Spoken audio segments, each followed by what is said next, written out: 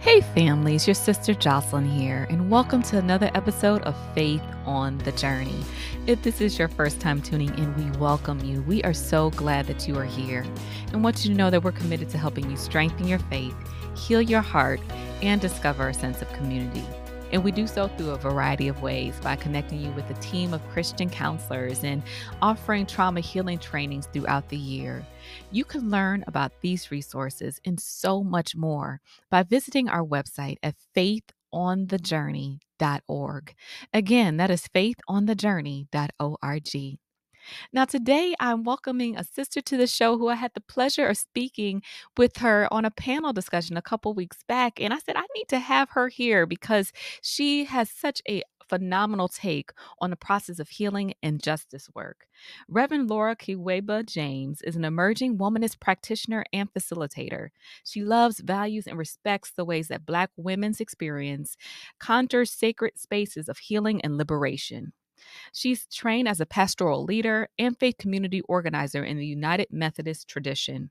She enjoys reading, nature walks, playing hide and seek with her dog King James, which I love that name, and relearning her ancestral language of Kirundi. And so we're so glad to welcome Reverend Laura to the show. Thank you so much for being here. Thank you. Thank you for the invitation. And it was also such a beautiful experience to be on the panel with you a few weeks ago. So glad to be in the space, and thank you. Yeah, well, I would love for our audience to learn a little bit more about you and your story and what led you to accept this call in working in ministry. When I'm always thinking about, like, with that question of my own lineage and what grounds me in the present moment of my vocation and my call. And it starts with my family. Both my mom and my dad were deeply believers, raised both in their own traditions of spirituality connected to the community and land, but they also were introduced to organized religion. My dad was educated through Quaker missionaries, and my mom, Roman Catholic missionaries. We're from Burundi, Africa, in Gitega, Burundi, is a city where my family grew up. And so, kind of with that foundation, they always instilled within me and my older brother and I just a sense of, like, faith is what grounds you, faith is what keeps you. But another part of my history is that in 1972, in 1994, there was a genocide that happened in Burundi. Where both in 1972, my dad lost a lot of his family and friends. And in 1994, my mother lost her father and her brother. And the reality of war, state and community violence has a generational trauma, has always been with me, and has is deeply with my dad. And as a pastor and as a facilitator, I think that is an experience and a history that I'm always navigating of what to do with this generational trauma. My father's response to it and how he equipped kind of us to move through it was through a position of forgiveness that was grounded in the church, right? That if God created us and Jesus in the sense of who always forgives, like, why do we hold conflict, right? If we were created through grace, right? It was always kind of like the struggle of me of, like, how do we forgive with unnecessary violence like genocide, like community and state sanctioned harm? Like, what do we do with that? And so I took those questions to seminary and had the most brilliant teachers, Reverend Dr. Cedric Johnson, Reverend Dr. Beverly Mitchell, Reverend Dr. Josiah Young, have to lift up their names, who deeply formed me in the sense of, like, how then do we connect our faith into right relationship where when trauma and violence happens, we can move forward by, yes, lamenting, which is something that I feel like my family has always done. But then there's this, how do we imagine returning to relationship with one another? And then I've kind of, with those questions, has deeply informed my vocation and my call to justice. I serve as the director of grassroots organizing for the United Methodist denomination, in one of the agencies, General Board of Church and Society. And so there's this real task within our work of justice, especially for me, as I understand justice as not just the absence of oppression, but truly being in right relationship. Then, like, what does right relationship require of us? especially when we see so much injustice in the world, especially in the midst of trauma, especially in the midst of harm and violence. Like, how then do we transform, which is one of our part of a mission statement in the United Methodist Church, is to make disciples of Jesus Christ for the transformation of the world. And so, what is required of us in that transformation? We have the power of the Holy Spirit, but then also what in our humanity needs to be transformed so that we can be in right relationship. So, yeah, I cannot believe I summarized that in such a good way. Man, I really appreciate this work around the justice, social justice that you do. And you used a term when we were talking before we started recording, healing justice. And I hadn't heard that before. And I would love for you to define that a little bit more and talk about that process around healing justice. Yeah, healing justice was a term that was introduced to me when definitely at the beginning of 2020, with the reality of the pandemic, the murder of George Floyd, Breonna Taylor, Ahmaud Arbery, and this time where we are literally seeing almost everything repeated again that we saw in the 1980s, like with Rodney King. And so there was this question in 2020 in the midst of both the pandemic and another public execution of a Black man of like, what are we moving for? Like, what are we moving towards? Like, what are we moving towards in the sense that is literally not repeating the same harm that we continue to see? Because it's almost like we've seen this murder of George Floyd. Like, it's consistently a narrative within the US. And so, how do we disrupt that? And so, Kara Page, who is both the co founder of the Kindred Southern Healing Justice Collective and also the co author with Erica Woodland of Healing Justice Lineages, Dreaming at the Crossroads of Liberation, Collective Care, and Safety. It was Kara Page who introduced me to how healing justice can be practiced. And specifically, I want to define it.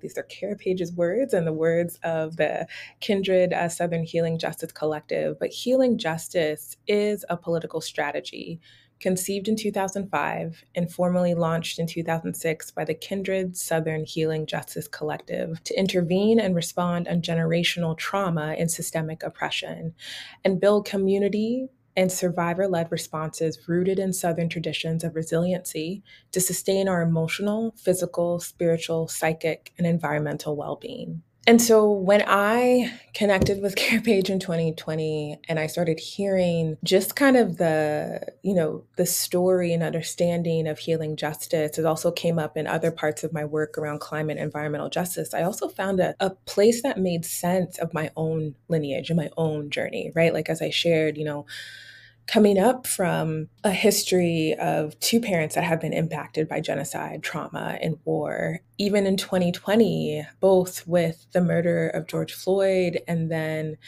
the horror of when the Capitol was overtaken, and I live in DC, there was so much that I noticed within myself that I was like, that was also a part of the trauma that my parents experienced. And so I needed something, I needed language to figure out how can I move through this? How can I resist the injustices that I'm seeing in a way that is intentional, in a way that is strategic, that I'm literally building and creating the world that I deserve, which is safe, the world that I deserve, which is a journey towards healing, the world that I deserve that is transforming. And that's something that I'm just not experiencing, but I'm experiencing that with community. Kara Page and her work definitely taught me that and deeply informs my work and how I pray that the church really begins to understand our responsibility towards justice. It's not just a win or a success, but really how do we move in such a way that we heal ourselves, our community, and our world so that it doesn't look like what it has before. It doesn't repeat the systems and oppressions that it has before. And to do that, like we really do have to wrestle with the journey of healing and what that looks like.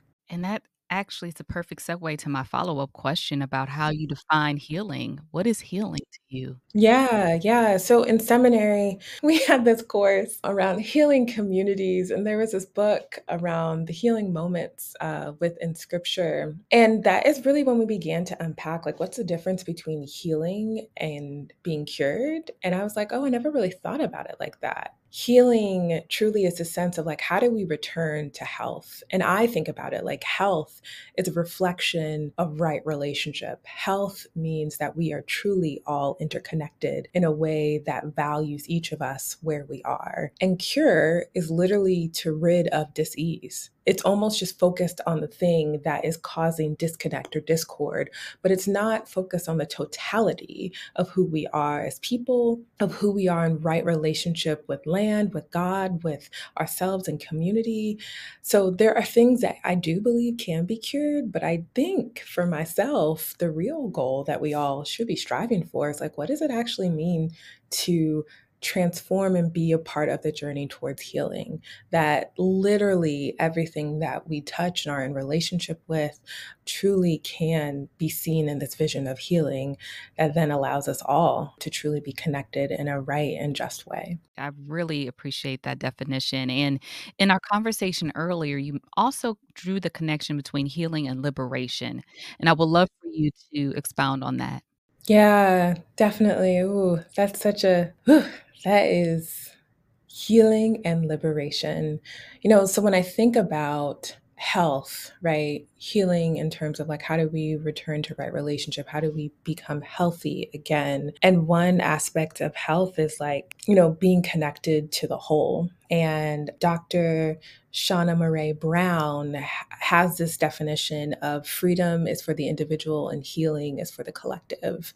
Oh, I'm sorry. She says freedom is for the individual and liberation is for the collective. And so when I think about healing, you can't do it by yourself.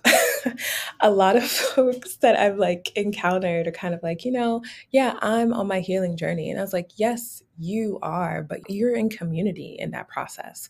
Whether you're working with a pastor or a therapist or in relationship with your church or an accountability group or whatever that looks like, we can't heal by ourselves. I think that is like a false understanding. And it's specific to like liberation, healing in relationship to liberation requires community. And so that's how I see the two connected.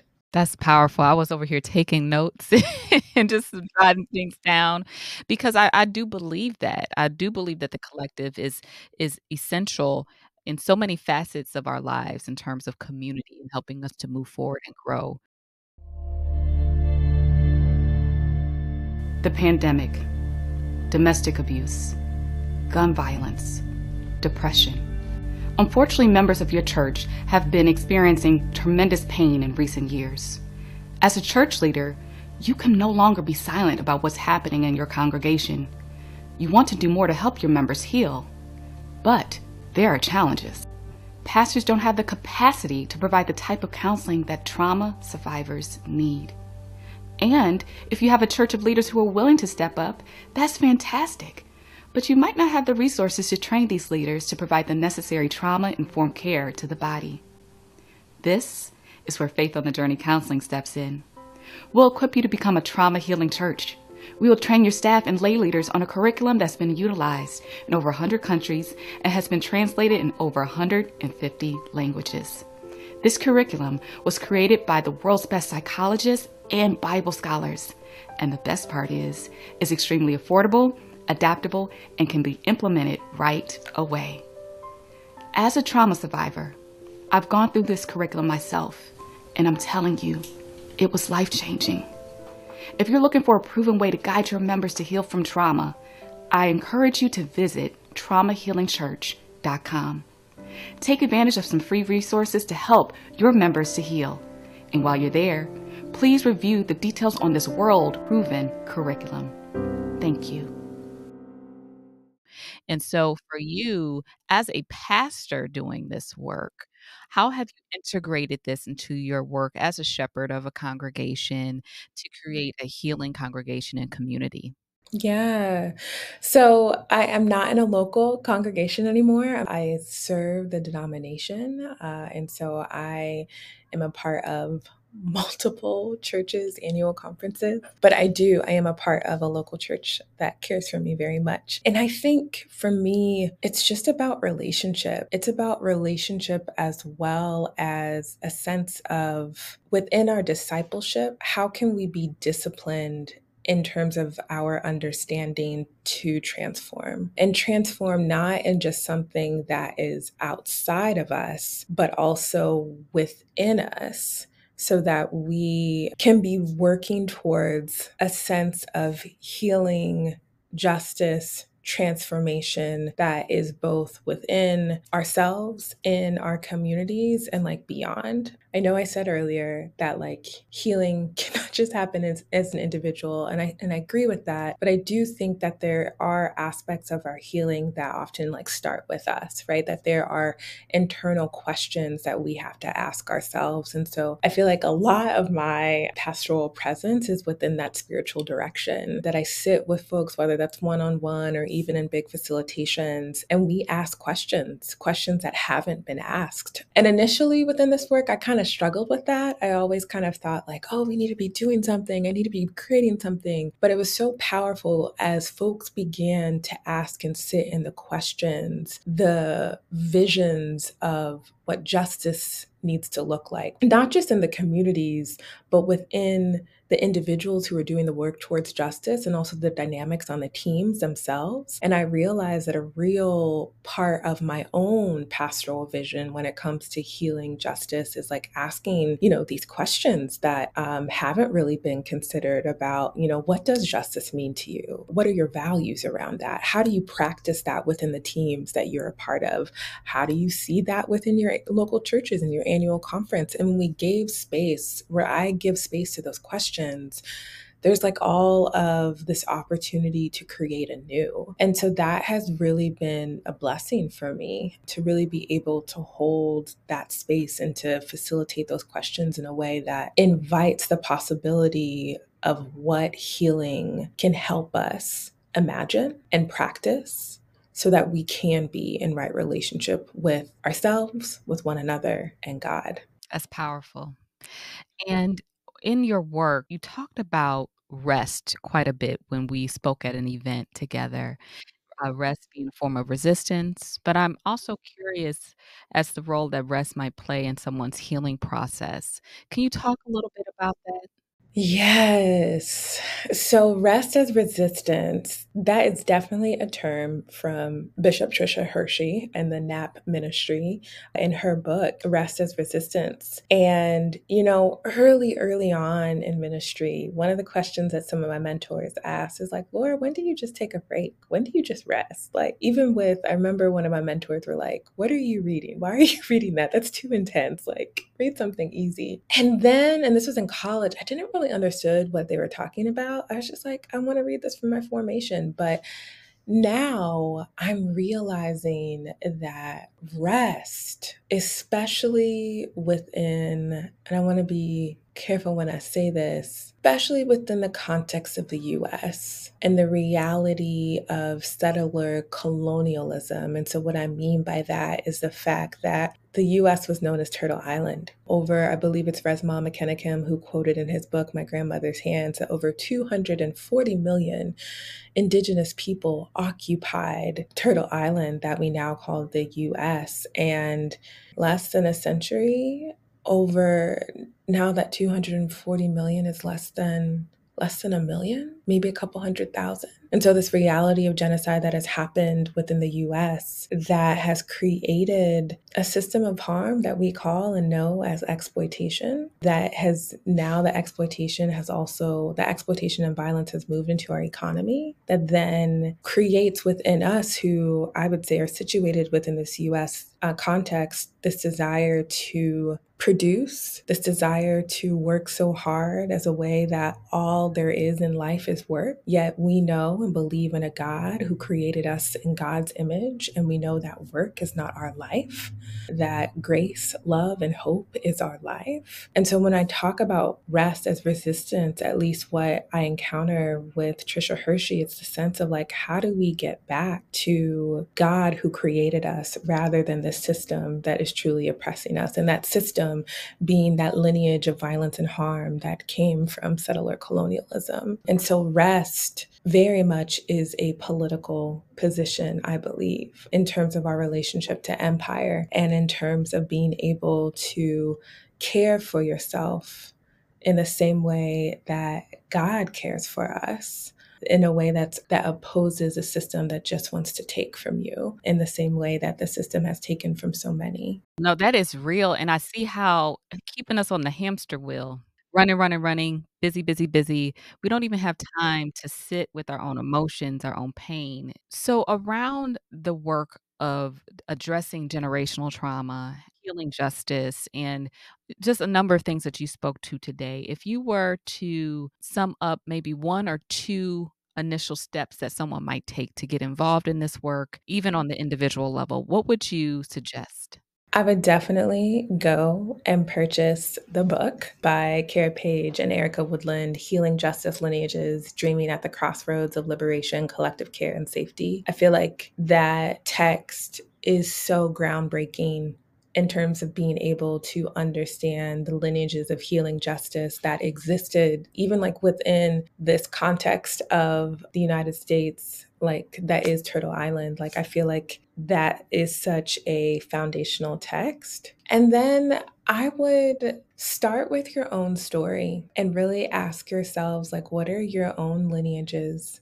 If you know any of your lineages in terms of folks who came before you are still around, and I pray that they are, or that you can commune with them in your own quiet and reflection time to begin having conversations around what does healing look like. Because I think the one thing that does come up in healing justice is this sense of our lineages, especially when it comes to enslaved Africans within the US, and especially the Black church that is a cousin to African spirituality, as Dr. Josiah Young would name. There's so much evidence of healing despite the systems of oppression and violence that we've lived through, that Black folks have lived through in the US. And so I think definitely getting that book and starting to ask yourself and your family these questions of like, what are your lineages of healing? What does healing look like? Because I would even say for me, right, my healing lineages, my dad was grounded in this understanding of forgiveness from Jesus, right? Like Jesus taught him to forgive. And that understanding of forgiveness has informed every part of his life. But then there's this other part of, healing going back to health, right? That when wherever my brother and I are sick, he's like, we'll make you some honey, warm some honey and some tea and lemon and ginger and garlic and onion and salt and pepper, put it in a little pot and sip it, right? So there's different strategies and practices around healing that we have within our families. And I think it's up to us to really ask those questions and see where they are and uproot them for the generations to come. That's awesome. I thank you, Reverend Laura. Such richness in the work that you do. And I learned a ton of things in this short period of time from you. And so I thank you for being a guest on the show and for blessing us today. Thank you. Thank you for the invitation. Thank you so much. And I thank you all for tuning in for today's episode. I hope you were blessed by it just like I was. And if you enjoyed, do me a favor and leave a 5-star review on Apple Podcasts. That helps us to reach more people and let individuals know the impact we're creating. Also, we're on YouTube, so you can check us out there and subscribe and share this with a friend. And if you're looking for additional resources like a Christian counselor, or you're looking to start a trauma healing ministry at your church and want to learn how to run trauma healing groups, please contact us on our website at faithonthejourney.org. Again, that is faithonthejourney.org. So that's it for this week, family. Thank you for tuning in. And until next time, you keep your faith on the journey. I'll see you soon.